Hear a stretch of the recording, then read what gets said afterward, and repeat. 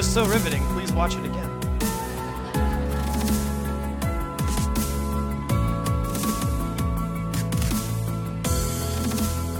Practicing.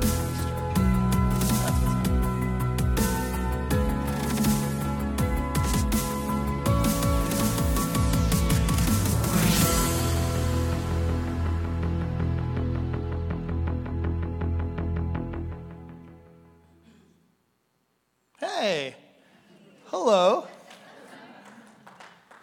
That's more applause than I've ever gotten for an actual sermon that I've preached. This is slightly terrifying, isn't it? In a few short weeks, I think it's May 6th or 16th or one of those days, we're going to see in the world the coronation of King Charles III, who are like my follow the royal family people. I'm not one of them. I'm just raising my hand in solidarity. All right, there's a couple folks that are big. There's some husbands pointing at their wives who don't want to admit it. That's okay.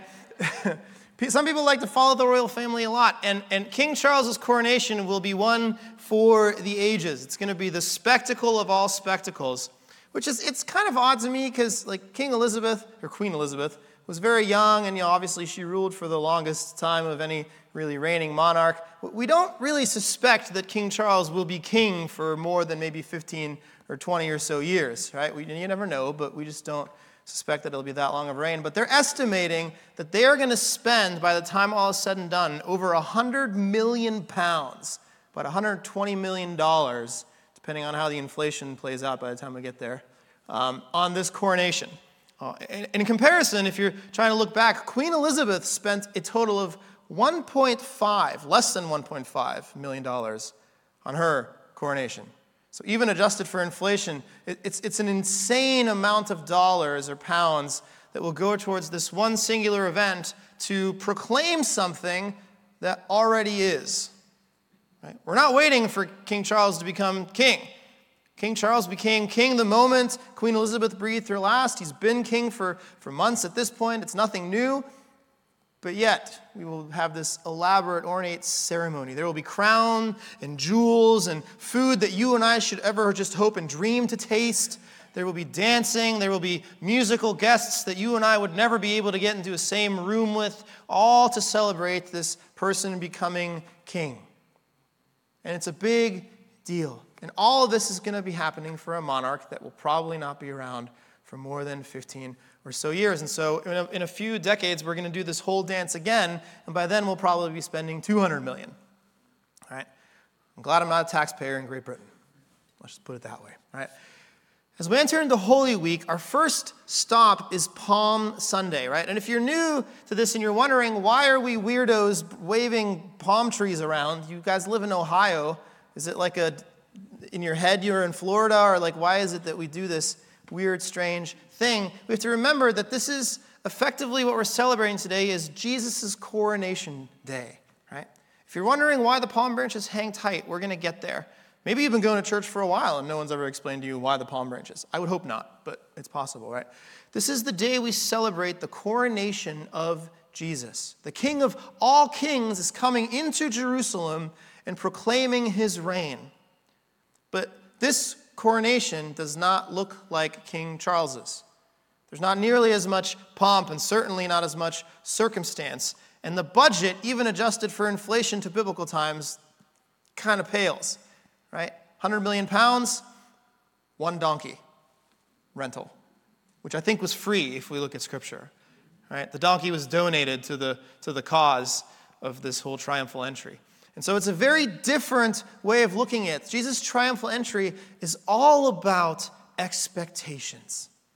Expectations from Jesus, expectations of Jesus, different people and the expectations they had, and us and the expectations we have. And so this morning, I want to invite you into this world of the triumphal entry. I want to look together with us at the text in Matthew, and then when we get through that, I want to try to dig in a little bit and make some sense of the story and what exactly it means for us today.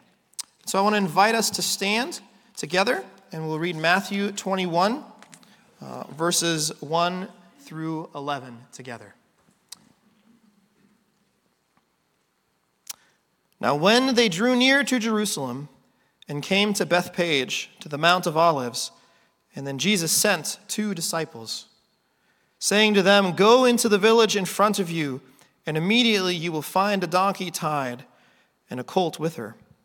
Untie them and bring them to me, and if anyone says anything to you, you shall say, 'The Lord needs them.' The Lord needs them, and he will send them at once." This took place to fulfill what was spoken by the prophet, saying, "Say to daughter of Zion, behold, your king is coming to you, humble and mounted on a donkey, on a colt, the foal of a beast of burden." The disciples went and did as Jesus had directed them, and they brought the donkey and the colt and put on them their cloaks, and he sat on them. Most of the crowd spread their cloaks on the road, and others cut branches from the trees, here we go, palm branches, and spread them on the road. And the crowds that went before him and that they followed him and were shouting, "Hosanna to the Son of David! Blessed is he who comes in the name of the Lord! Hosanna in the highest!" And when he entered Jerusalem, the whole city was stirred up, saying, "Who is this?" And the crowd said, "This is the prophet Jesus from Nazareth of Galilee." It's the word of the Lord. Have a seat. As low-key as this seems, right, and it does seem a little weird that Jesus, as this coming king, is riding in on a donkey, right? It would be the equivalent, I thought of this, of if the president were to ride in his inauguration, ride down 1600 Avenue on rollerblades. Like, it is a weird image. It doesn't add up with what we would think of as the conquering king or the warrior. We would expect a white horse or maybe an elephant or something, depending on where in the world you lived. But he comes in on this donkey. And as low-key as that seems to us, this whole thing is about Jesus announcing himself as the coming king. Right? It's odd, but up till now, Jesus has been all about intentionally veiling himself. The very idea that Jesus would come in proclaiming to be the king, forget the donkey for a second, is a weird thing, because Jesus' ministry from start to finish has been about being veiled. He intentionally doesn't talk a whole lot about exactly who he is to the crowd at large, right? He's sharing with his disciples and he'll be teaching, but what do we see? He goes and he heals somebody, and then what does he say? Don't tell anyone. It seems like every time he's about to get in hot water with the Pharisees, he somehow magically disappears. He just kind of slips away. He has this gift, this knack of being the miraculous healer, but then when it comes time for recognition, he's just kind of gone. Jesus kept a relatively low profile in his ministry. He chose to reveal himself selectively to people, somewhat arbitrarily sometimes, right? He goes to the poor beggar and heals them and then says, "Don't talk about it to anyone else." Or he'll share with the disciples and say, "Who do you say I am?" But he tells them not to tell anybody. And so after all of that time of seemingly hiding, at least veiling who he is, maybe insinuating but not outright saying it, he comes into Jerusalem, coming down the hill into the city, and he says all of a sudden, everything about royal and kingship that he possibly could, right? He's proclaiming himself to be the king, the new ruler to end all rulers. And so you would think he would do that in a majestic way, but no, instead he comes riding in as the ruler of the world on a donkey. And why on earth would he do that, right? What is it about him coming in that would have the people understand who he is? And why would they wave or lay palm branches down for him to go across as he enters the city? Why would they be this almost coronation type of event, right? The people of the city are accepting him as king. They're proclaiming him as king as he comes in. They're understanding him as king. What is going on? Because I don't know about you. If I saw a guy coming down the hill on a donkey, I'd be talking to the building team saying, "Hey, there's a crazy person coming down and probably is going to disrupt our worship. Can you guys handle it?" Right? We wouldn't be saying, "That's the king. There he comes." So what's happening, right? This one day, everything changes and there's no more veiling. This is the day he announces who he is, and the reason why we understand it, or why they would have understood it at the time, is twofold. One relates to prophecy, and one relates to history. So let's take a look at first the prophecy and then the history. This is the text in Zechariah 9:9 that Matthew directly quotes and says this: "Rejoice greatly, O daughter of Zion. Shout aloud, O daughter of Jerusalem. Behold, your king is coming to you. Righteous and having salvation is he, humble and mounted on a donkey, on a colt, the foal of a donkey." Matthew directly quotes in his triumphal entry account from Zechariah 9:9. Because the idea is, the reason for the donkey is because that's what the prophet Zechariah said would happen. Guys, your king is going to come. The Messiah is going to come, and he's coming on a donkey. And so the moment that donkey comes over the hill, the people go, Zechariah 9:9, donkey, everybody, get your palm branches, let's go. And they start putting palm branches down. And the second reason, the second big difference that we see here, right, is that there's a connection of history when it comes to the palm branches, right? And we have to understand something here before we move to that, is that there's another scripture that works its way in here. This is really subtle. But if you look really closely at the quote of Matthew, he's not perfectly quoting Zechariah 9:9. There's two things that are left out of there or altered. And the first is this: he leaves out the phrase in Zechariah 9:9 of righteous and having salvation is he. We don't see that in Matthew's gospel. Right? And the reason we don't see it is because it hasn't happened yet as he tells the story. Right? Zechariah is prophesying, but salvation hasn't been secured yet. And so he makes an adjustment to the prophet's text as he quotes it, because he understands that that line hasn't come true yet. It'll be true a week from then, but it's not true yet. Right? And so we have that adjustment there. The second thing that we see is there's a weird difference in the very first opening line. They don't match. So Zechariah says, "Rejoice, O daughter of Zion," and Matthew says, "Say to the daughters of Zion." It's not quite the same. And it's not the same because Matthew isn't just quoting Zechariah 9:9 there. Matthew is also drawing from Isaiah 62. Let's take a look at that. 62:11, "Behold, the Lord has proclaimed to the end of the earth, say to the daughter of Zion, behold, your salvation comes." What's happening there? Isaiah, in his prophecy about salvation to come, is making an observation about it going to the ends of the earth. Right? What does he say? Behold, the Lord has proclaimed to the end of the earth. Right? And so when Matthew is quoting this text, this prophet, that's why he doesn't say the prophet Zechariah. He just says, as the prophets have said. Right? Number one, it's going to be a donkey, so watch for the donkey. Number two, he's bringing salvation to all of the ends of the earth. This king that's coming isn't just about this one space and time. It's a salvation, it's a deliverance, it's a rescue, it's a peace. But it's not just for Jerusalem, it's for the ends of the earth. Matthew here is applying what they think about Jesus clearly to all of God's created humanity. And he does it in this subtle little linguistic way that's just so slightly off that we just might miss it. Right? But he's quoting two guys here, not just one. Jesus isn't just coming to save the Jews. His kingdom coming in peace, it brings us not just for this small group of people in the Middle East, it's for all of the people to the ends of the earth. And by the way, the donkey doesn't just make clear that he's the Messiah. The donkey is also a symbol of peace. The donkey is an animal of peace, and so when he comes riding in on it, he's not coming in as a war-proclaiming hero who's coming to crush the enemy, so to speak, in the way that they would expect at least. He's coming to usher in a kingdom of peace. He's coming not like a lion, but like a dove, almost. Right? And so it's not what you would expect. And so his overthrow of the world isn't violent, it's humble and peaceful. It's kind of odd. It's not how you would expect a conquering hero to emerge. You would expect him to come on maybe a white horse with a big sword and an army behind him in tow, ready to look at the Roman rule in the city and say, you can get out voluntarily or I can make you get out. Right? But no, he comes in humbly on a donkey in the most unexpected way. Right? The trees, second, are also an important little detail that we miss. Right? What's up with the palm branches? Why are they laying them down? Why are they waving them? Well, there's a historical connection.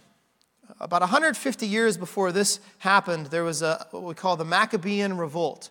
Right? Judas Maccabee led that revolt, and there was a revolt of the city of Jerusalem, of the Israelites, against Hellenistic influence, right? And they won, and there was a time where Jerusalem came back because of that. They conquered it back, and so at the time when that happened, Maccabee rode into the city, and he was greeted with palm branches. And so this idea of the conquering king coming in is something that they knew from just a century and a half prior. And so when the palms come out, anyone who's still wondering what's going on at that point is clear, because history was told through oral tradition to generations upon generations. And so the second they see palm trees, they go, there's another ruler coming. We need to go and see and celebrate and proclaim and say, yay, he's here. And so that's what draws the big crowds out. And that's why the whole city is gathered in celebration and in jubilance about this king coming, even though he just rides down the hill on a lowly donkey. Jesus isn't trying to create any pomp and circumstance, but the people see him for who he is. And so they come to him to celebrate in jubilance. And that's why we wave palm trees today, because we also celebrate with jubilance and we welcome our coming king. Right? Now there's two ways as he comes into the city. There's two ways, I want to say maybe expectations, if you want to call them that, of how Jesus is received by the people. And what's interesting is Jesus, both of those factions, the way that he's received, both of them get one thing right and one thing wrong. Right? If only there could be like a middle ground between the crowds and the people and the religious leaders, and they could both get it, one's too small, one's too big, one's just right. But we don't see that. There's two reactions to Jesus. They're both kind of right, mostly wrong. All right, so let's look at them. First, we have the crowds that welcome him with waving palm branches, right? They shout, Hosanna, and they're ready to receive their new king, but there's a real disconnect, right? Because if we know, a week later, they're the same people that are shouting, crucify him, right?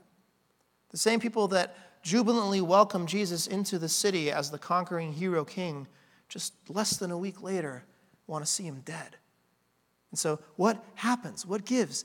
They are looking for someone to come in and eradicate the Roman rule and the thumb that's on them, the oppressiveness of the government. They're expecting a conquering king to come in and clean house.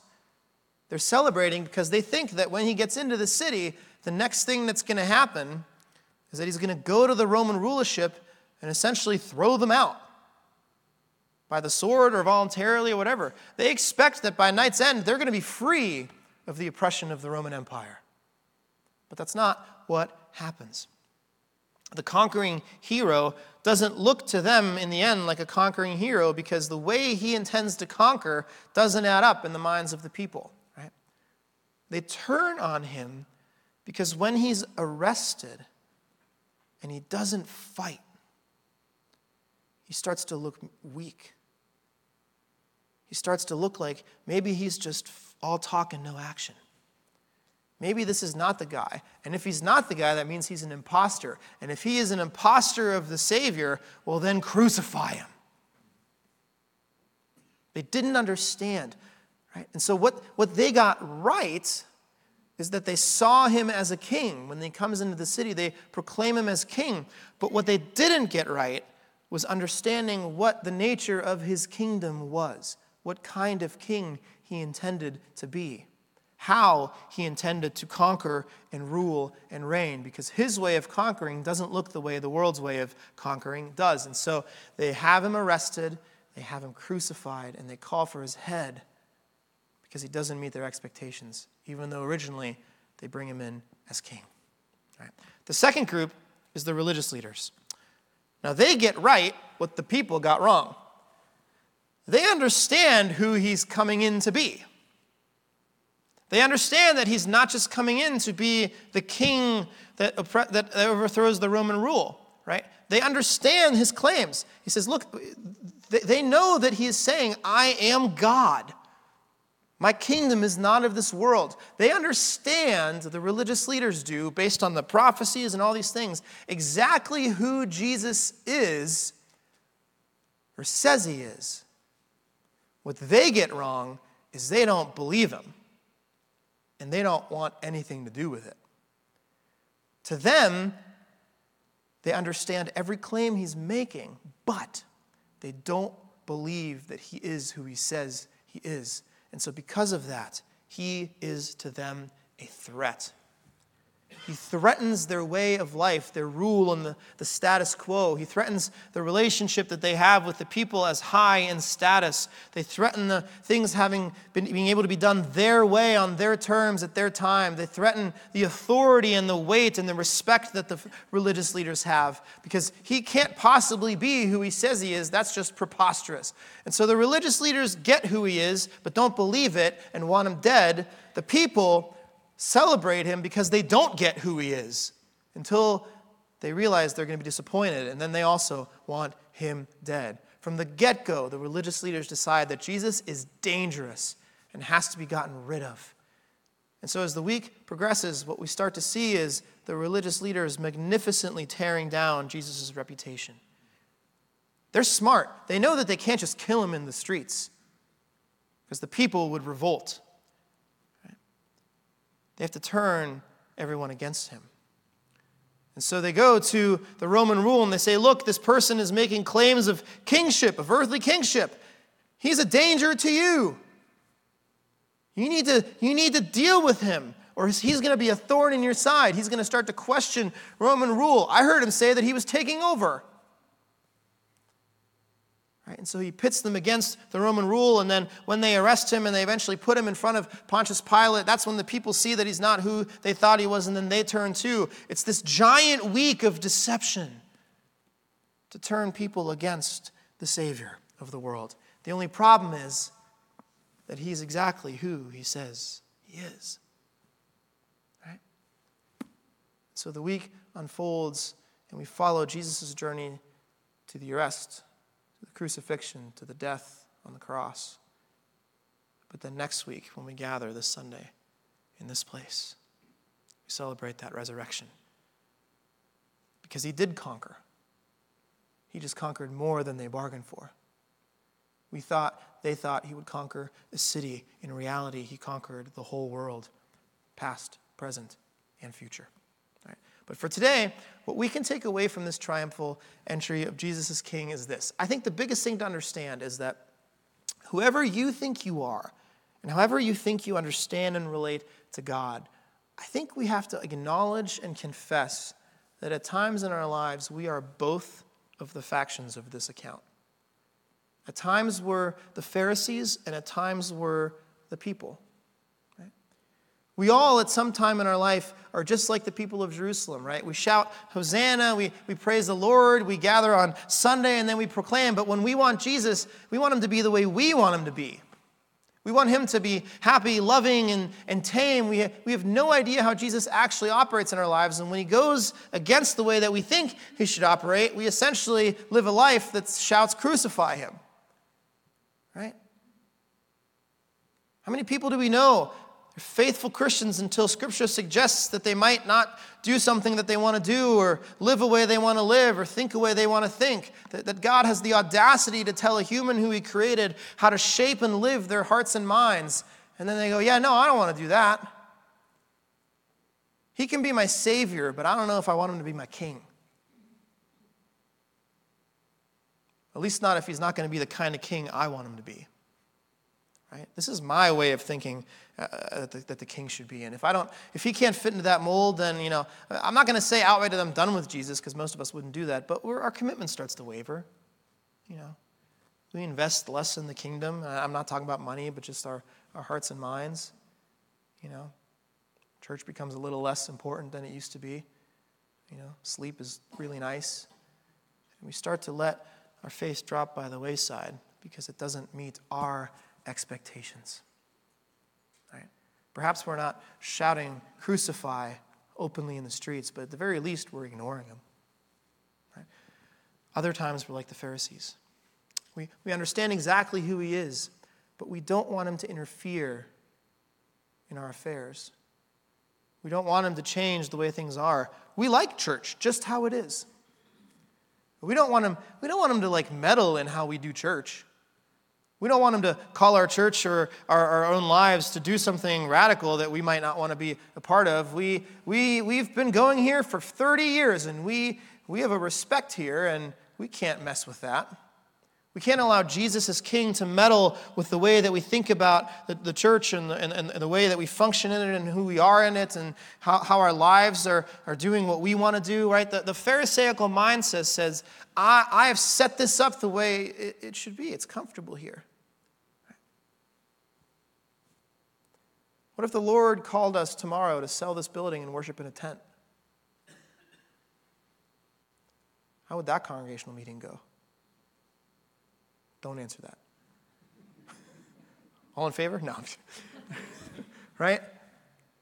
We don't like the Lord meddling with the way that we have things set up, with how we do life, with how we think, with how we act, with how we spend our time, with how we spend our resources. When he starts to meddle, when he starts to say, but guys, this is my kingdom. Like, I'm the ruler, you're the subjects. That's when we go, yeah, no. I really like being my own ruler a lot. I'm comfortable there. I'm home there. That's kind of where I want to be. And so if we're honest, when he pushes against us, a lot of times we'd rather just not bother. Right? You see, in the triumphal entry, we see both the fullness of Christ and the fullness of mankind. We see Jesus proclaiming to be king and showing exactly what kind of king he's going to be. And we see the world's hypocritical celebration yet rejection of him all in one giant melting pot. All of this, the glory of God and the majesty of his reign and the sinfulness and the mess of mankind, is all in this thing together. And the most beautiful part of the whole thing is that the whole reason he's coming on the donkey is to look at all of the mess of who they were and who we are and to say, yeah, I'm going to die for that.